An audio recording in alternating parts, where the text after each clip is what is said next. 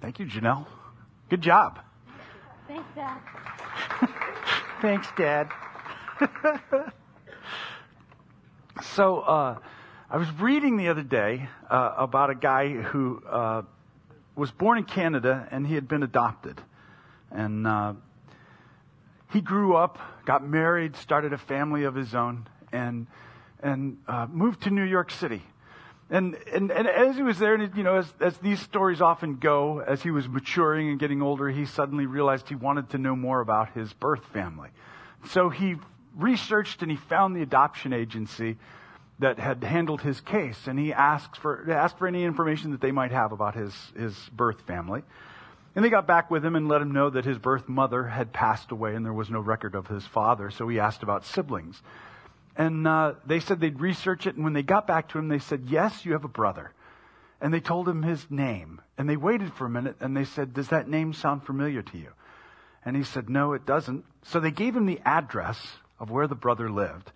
And the address turned out to be almost directly across the street from his house. Both had left Canada, both had settled in New York, both had settled in that small neighborhood, and both had settled on that exact same street, and neither one of them even knew that the other existed. So it's an amazing story. You think the title of the thing was A Small World, and it is. I mean, it's an amazing thing to see happen, but it's also heartwarming. There's something wonderful about discovering family, that connection that's there, that we long for, and then when it's discovered and realized, there's something beautiful about that. There's something that stirs our hearts. I think it's important for the church to regain our sense of family, the sense of family that God intended. And that's something we're going to talk about today as we continue our study in Luke. If you've got a Bible or a Bible app and you'd like to follow along, maybe take your own notes, go to Luke chapter 8, please. Last week we finished up chapter 7. We read about a woman who had crashed a dinner party at a Pharisee's house named Simon, and how she had washed Jesus' feet with her tears. And we considered the distinction between this woman's gratitude to Jesus and Simon's obvious sense of superiority over them both. Simon felt secure and not in need of forgiveness because, well, he had been born into the right family.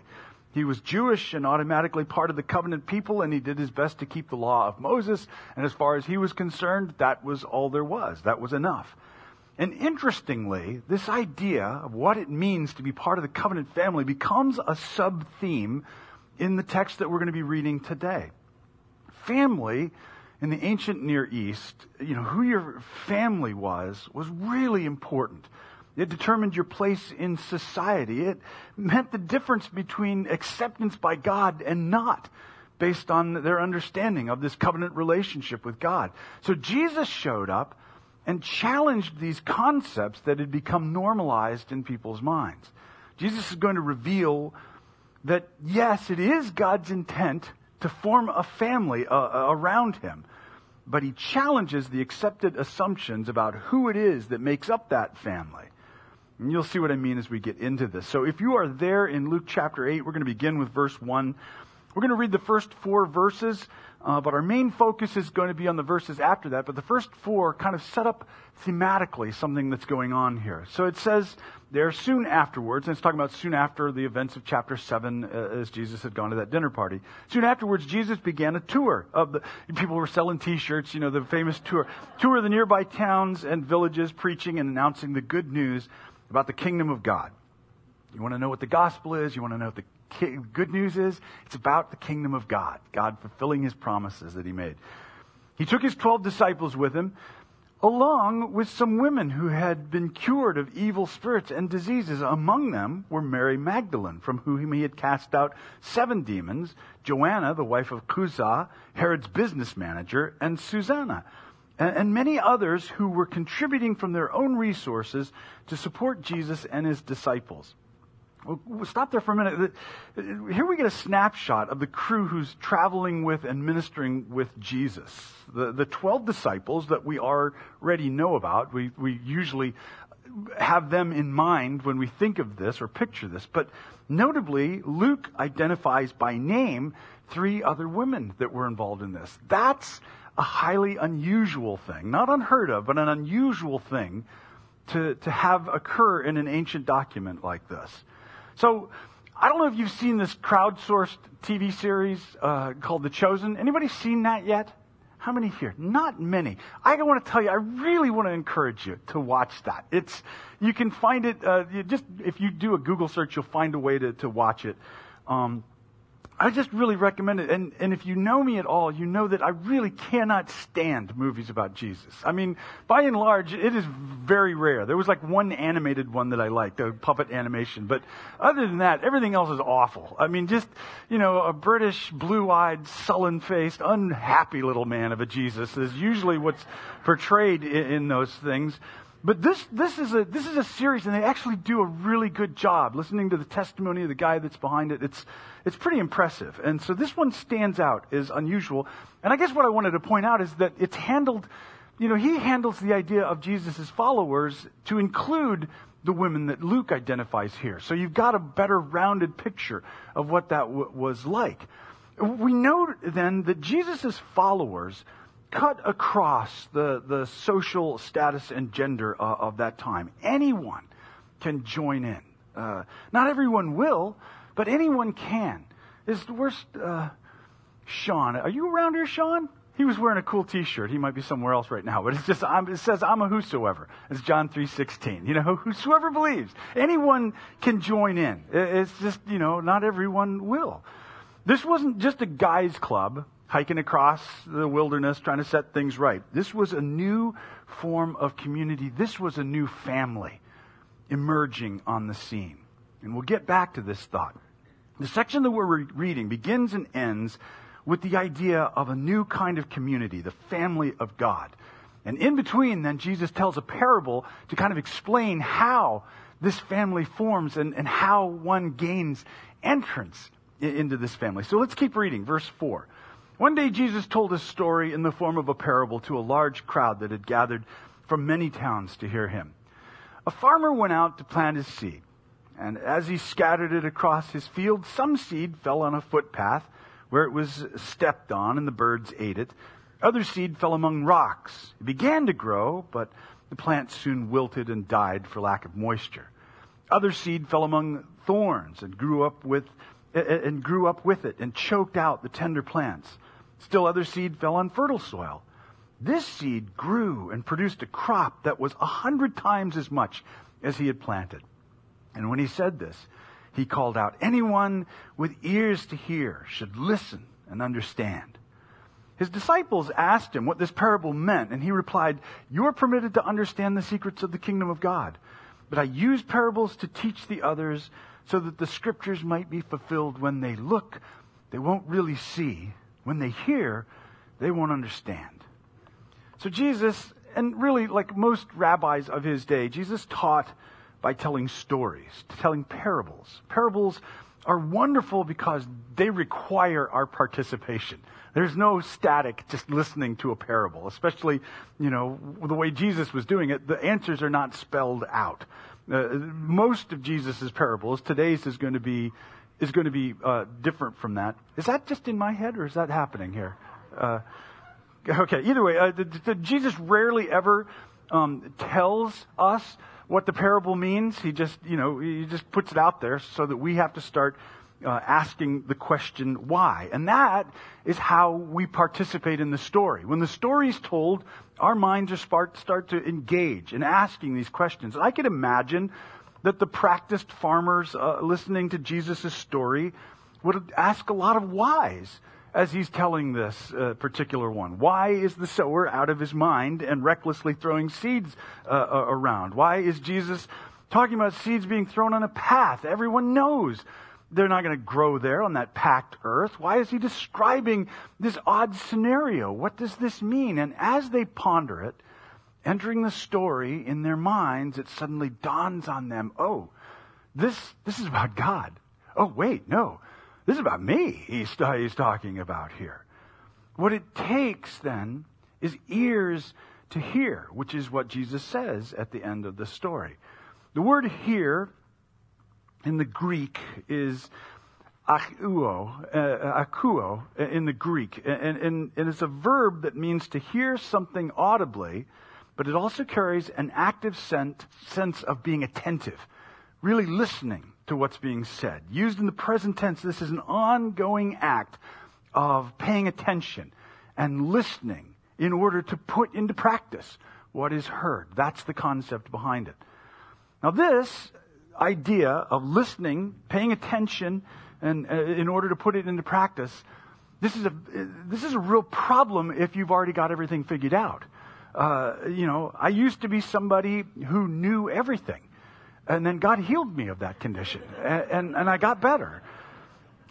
If we operate from the assumption that what we've already known is all there is, we may miss the point of the story because we'd be trying to force it into our established assumptions about life or God or whatever, instead of just listening to what's being revealed.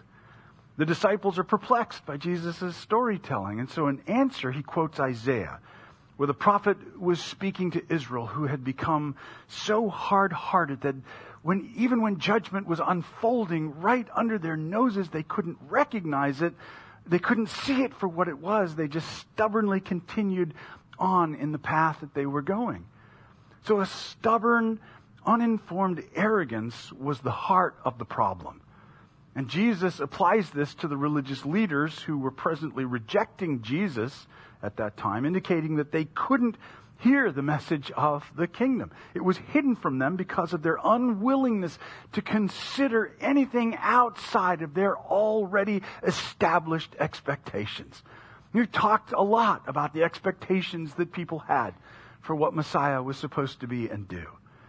In contrast, the disciples who had no religious training or disposition were open and humble and willing to entertain the possibilities of God's unexpected ways in which He moves in this world and in our lives. We're witnessing a contrast then between those who assumed their place as covenant family with this new thing that Jesus is doing in forming this new kind of community and family. And I think we learn here that our entrance into God's family begins with teachable humility. An attitude that assumes all the answers are already accounted for and that God is not going to move outside of our prescribed plans is exactly what the Pharisees suffered from. We've been seeing this pattern build in the Gospel of Luke, starting with the villagers in Nazareth when they heard Jesus quote from Isaiah and identify himself as the one who was bringing this good news to pass. They rejected him. And it was like seed falling on stony ground. They rejected him to the point that they were ready to throw him off a cliff. The Pharisee at the table last week, as we were reading that, seemed to want to give Jesus a fair hearing. But he's so shocked by Jesus' acceptance of this woman who had a poor reputation that he can't imagine a prophet behaving like that. And so the birds come and just gobble up anything that was there, and he can't see it then. In contrast, we've seen the Roman centurion who humbles himself before the Lord and receives not only blessing but praise from Jesus. A tax collector leaves his corrupt business and joins Jesus' followers. The family that's building around Jesus emerges when they're humble enough to accept that He knows something that they don't. And that's really where it all begins. This journey of following Christ, of being the family of God, requires humility. It requires that we hold our speculations with a loose grip, willing to encounter God's rule in new and unexpected ways, around unexpected corners. A willingness to admit that I don't have it all figured out. I don't know everything. And that there's a lot for God to unfold. Now, I can imagine that somebody might be sitting here thinking, but Rob, are you saying that we can never be sure about what we believe? Are you trying to, say that we're supposed to live in this perpetual state of not knowing? No, I'm not saying that. Certainly, and I'll just make this as clear as I can, I believe there are objective, even absolute truths that are part of our faith. There are truths that connect us to historic Christianity. But I'm going to tell you for myself, there's about 5 hills maybe that I would die on. And even there, I wouldn't assume that I know all there is to know about those truths. There are angles and offshoots to those truths where I have a lot of exploring to do still. And I'm convinced more and more that one lifetime is not enough. Not enough time. But God draws a family around him that he can lead and teach and, like any good dad would do, lovingly surprise along the way. Okay, so then Jesus uncharacteristically explains this parable to his disciples. Verse 11. He says, this is the meaning of the parable. The seed is God's word. The seeds that fell on the footpath represents those who hear the message, only to have the devil come and take it away from their hearts and prevent them from believing and being saved. The seeds on the rocky soil represent those who hear the message and receive it with joy, but since they don't have deep roots, they believe for a while, and they fall away when they face temptation. The seeds that fell among the thorns represent those who hear the message, but all too quickly the message is crowded out by the cares and riches and pleasures of this life. And so they never grow into maturity. And the seeds that fell on the good soil represent honest, good-hearted people who hear God's word, cling to it, and patiently produce a huge harvest. So he explains this with surprising clarity. I mean, he's really quite straightforward in this. There's not a whole lot of nuance or stuff to figure out. The seeds represent the message of the good news of God's rule breaking into this world. The good news of all the promises of God, the blessings that were promised to Abraham. God would bless the nations through this one family is being fulfilled. The means of reconciliation with God, our Creator God, is on the scene through Jesus.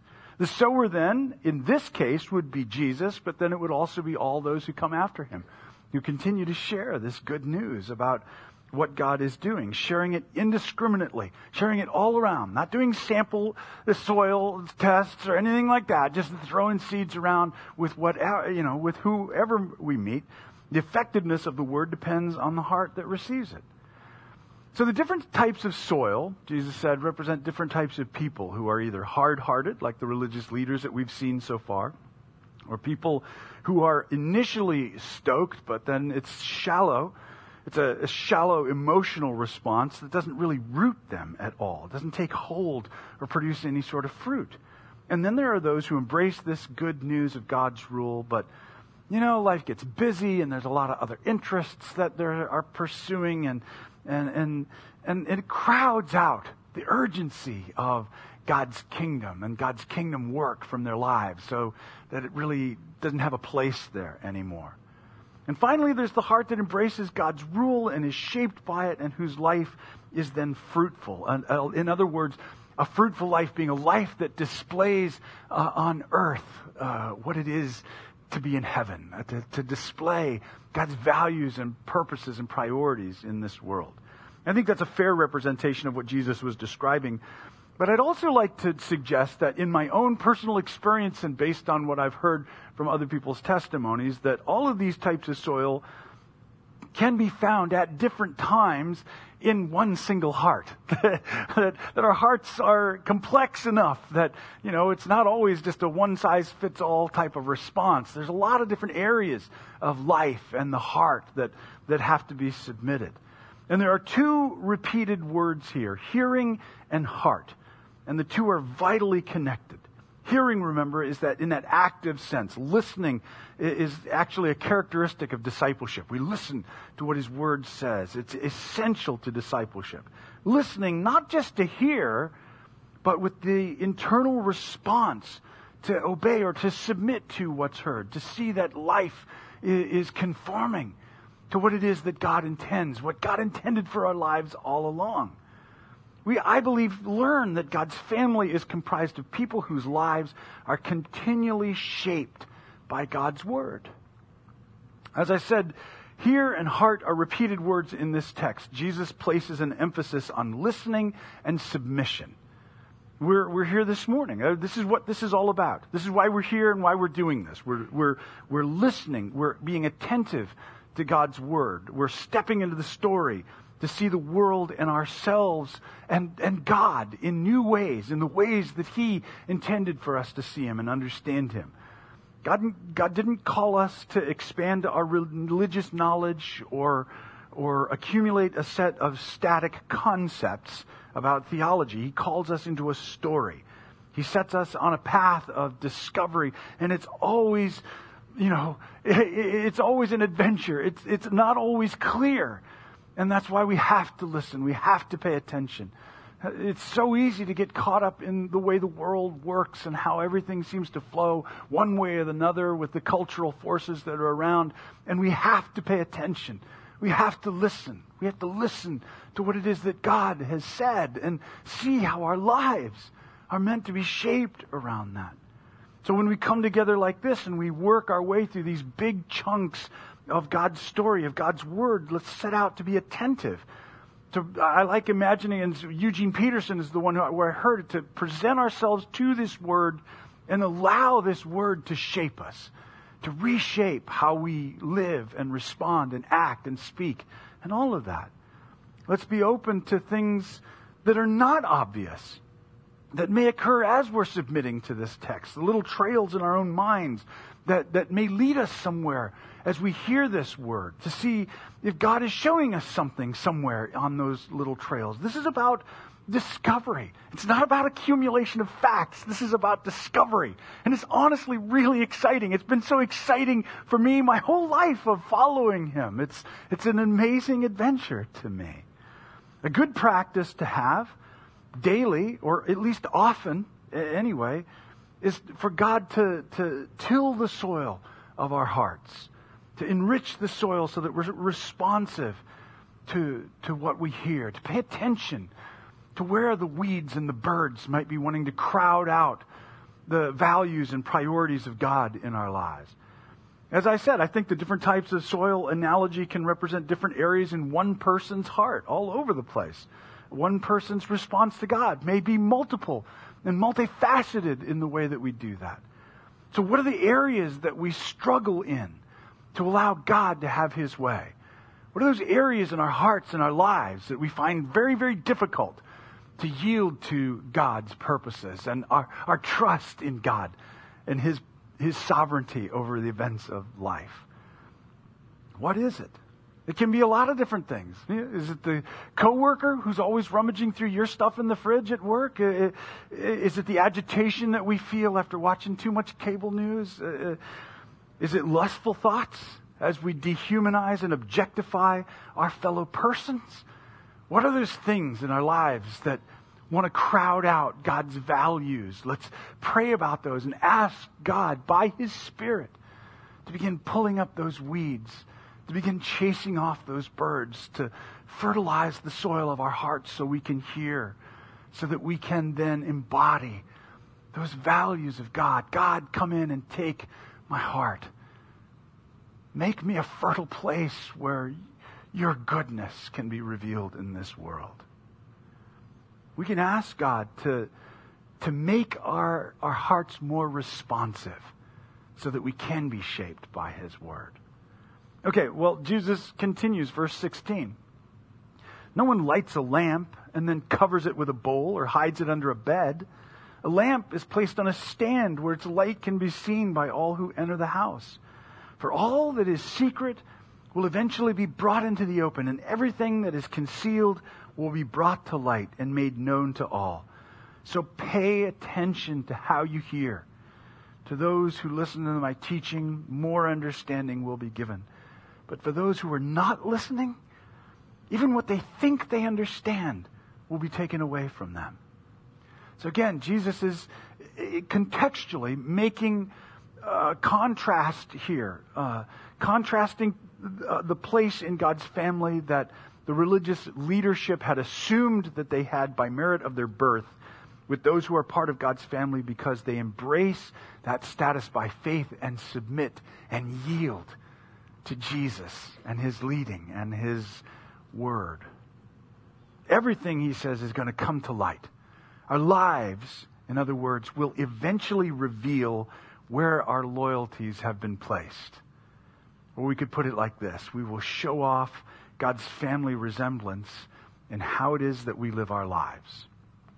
I have 4 kids, and each of them carries characteristics of both Robbie and I. I mean, that's it's just one of those things. My younger son, Bradley, actually has my exact voice. It's almost indistinguishable. I can fool my granddaughter into thinking it's her dad when she hears it. But there was a time in high school when Bradley thought it was funny to answer the phone.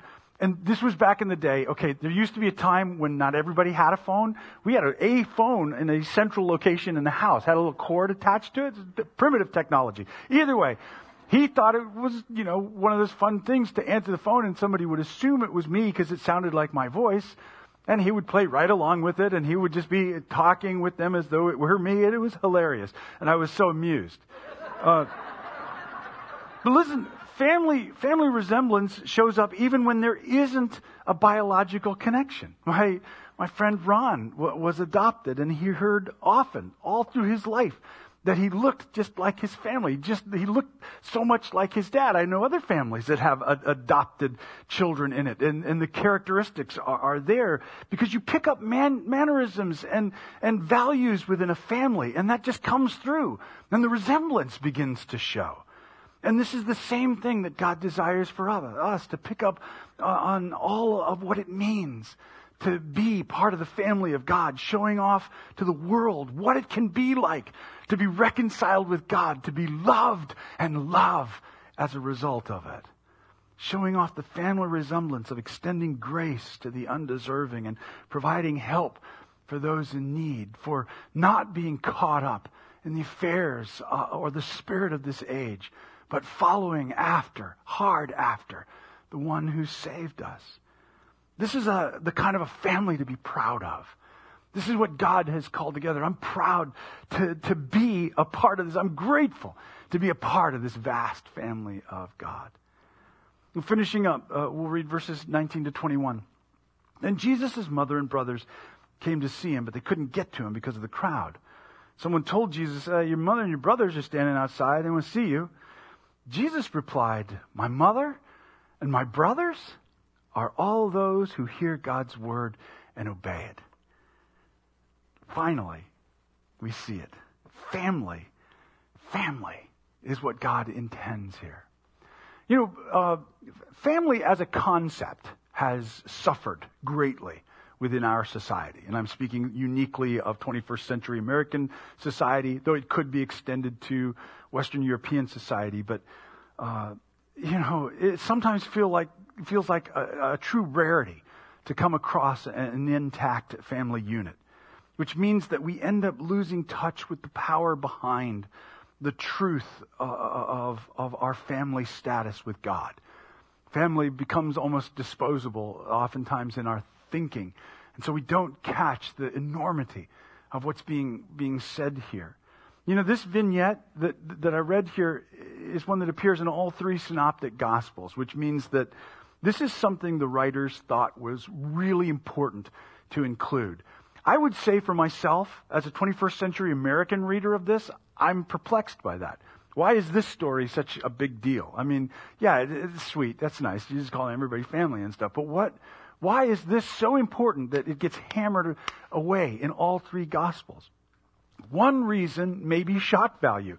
N.T. Wright wrote, in a peasant society where familial relations provided one's basic identity, Jesus' words are shocking in the extreme. Jesus is announcing that he's going to treat his followers as his very own family. Not even a surrogate family, but all the closeness and mutual obligations, as well as the support that went along with family in a close-knit familial society. Here, all of the normal barriers that might separate people by clan or lineage get removed. Now, in Christ, all who live by faith in Jesus are united as family. And I think that's our final and pretty important point about the subject. And that is, you can't choose family. You can't choose your family. Harper Lee might be the originator of that quote. Desmond Tutu expounded on it, saying, you don't choose your family. They are God's gift to you as you are to them. As Christ's followers, we're called together as a family. As the church, we're not an institution, we're not an organization, we're not even a team. We're described as family and all of the implications that go along with that. Now, I realize someone could look around this room and say, I don't want to be family with these people. But I'm sorry, that's not how it works. We don't get to choose that. But even if, even if we looked around and said, yeah, I'm out of here, and we go to a different church community, we are extended family with that community as well. The sad news is you're not going to get rid of me, or each other. Certainly we have, as I said, mutual responsibilities and support that we give and we receive here as this particular community or family expression as Eastgate. But all who call on the name of Jesus are our extended family. All who call on His name. I think we would do well to recapture that mindset of family. Because I would say too often, it's been my experience that church operates more like a brand or a team. This is my team, and I don't have anything to do with that team except for comparison or competition or whatever. This is my brand, and I want my market share, and I want you away from it or whatever. But that is not at all what Jesus described or what God, I believe, ever intended for His church. So over the last year, myself and Blake and Janelle, we've been meeting with other pastors from Bay County in two different groups. There's once a month on Thursdays, we go to the New Day organization that was started by Greg Nelson. It's a place to help those who are in need of immediate assistance after either homeless crisisness or whatever. Crisisness, is that a word? I don't think so, but it's a cool word, and I think we should use it from now on. So we meet with them and we pray. We just spend an hour. The pastors, we get together and we pray for an hour. But we're also part of another group called Pastors United of Bay County. This was something that was called together by Jesse Nelson, who is the lead pastor of Macedonia Missionary Baptist Church in town. And he reached out in the wake of all of the riots and the boiling frustration over injustice and race last summer, and he wanted to see how we could be, as leaders in the church, proactive in this, to look for kingdom solutions for the troubles that society is facing. Because, violent riots and property damage, that is not a kingdom solution. But reaching across boundaries with a heart willing to listen and a heart desiring to love, that is a kingdom solution. And I can tell you that over these months, this has been a beautiful thing. Gathering with these other church leaders, learning from each other, hearing their stories, loving each other, praying to our mutual Father together in this. I've made some wonderful new friendships with leaders of various churches around here. And I truly believe that as the American church, we have lost a vital component of our witness to the world, in that we are so segregated by race. It's a tragedy. And as I said, it diminishes our witness in unthinkable ways. When we've been called by Jesus to be one family, to be one people. And listen, that doesn't mean that we're all going to, be exactly alike. We're still going to commit to and gather with one church family that we invest our time and care into. We'll certainly have differences of approach to ministry and ministry philosophy and even doctrinal differences. All of that has been evident over the last year as we've been meeting together. But those differences do not define us. Family does. Family defines us. We are the family of God. God's multi-ethnic, multi-generational, multicultural human family. That's who we're supposed to be as the church. The promise that was made to Abraham was that all the nations of the world will be blessed through you, Abraham. That was fulfilled by Jesus. All the nations of the earth coming together as one family under God. We've got a lot of barriers to knowing that as a reality. There's a lot to do, a lot to learn, but it's our calling to get past those things. It's our calling to take this on as an important priority for us as the church. And by God's power and by God's guidance and through the Holy Spirit, we will do that. In a few weeks, we're going to take a break from our study in Luke. So specifically 2 weeks, not next week, but starting the Sunday after next. We're going to take a break from this study, and many of the churches that are involved in the Pastors United Bay County group are going to be teaching the same series on God's intention for a unified family of God. So we've got 4 weeks that we're going to be approaching this, and every church, well, I don't know if every church, but a lot of the churches are going to be participating in this. And I'm going to be sharing their information with you so that you can access their teachings online, to see their church services, and to listen, to see how other pastors and churches would approach these issues, and to listen to what it is they have to say. It's such a marvelous opportunity for us to learn and to grow, to put into practice exactly what we were talking about, that intentional humility of recognizing I have much to learn in this, and I have a ways to go, but I'm willing to do it because I love my Lord and Savior Jesus, and I love the family that He's creating, and I want so much to be a part of that unifying of that. And so these 4 teachings that we're going to be doing, these 4 weeks, is all going to culminate with a unity service at Sheffield Park in Lynn Haven on June 13th, where all of our various churches are going to be coming together to share our gifts and to be a witness to the world of what God can do when He begins healing a community, what God does when He addresses the problems of society. And I think that sounds really great. I'm very excited about it. So I hope that you'll be praying about it and praying for that, and be willing to participate in it. It's going to be, I believe, at 2:00.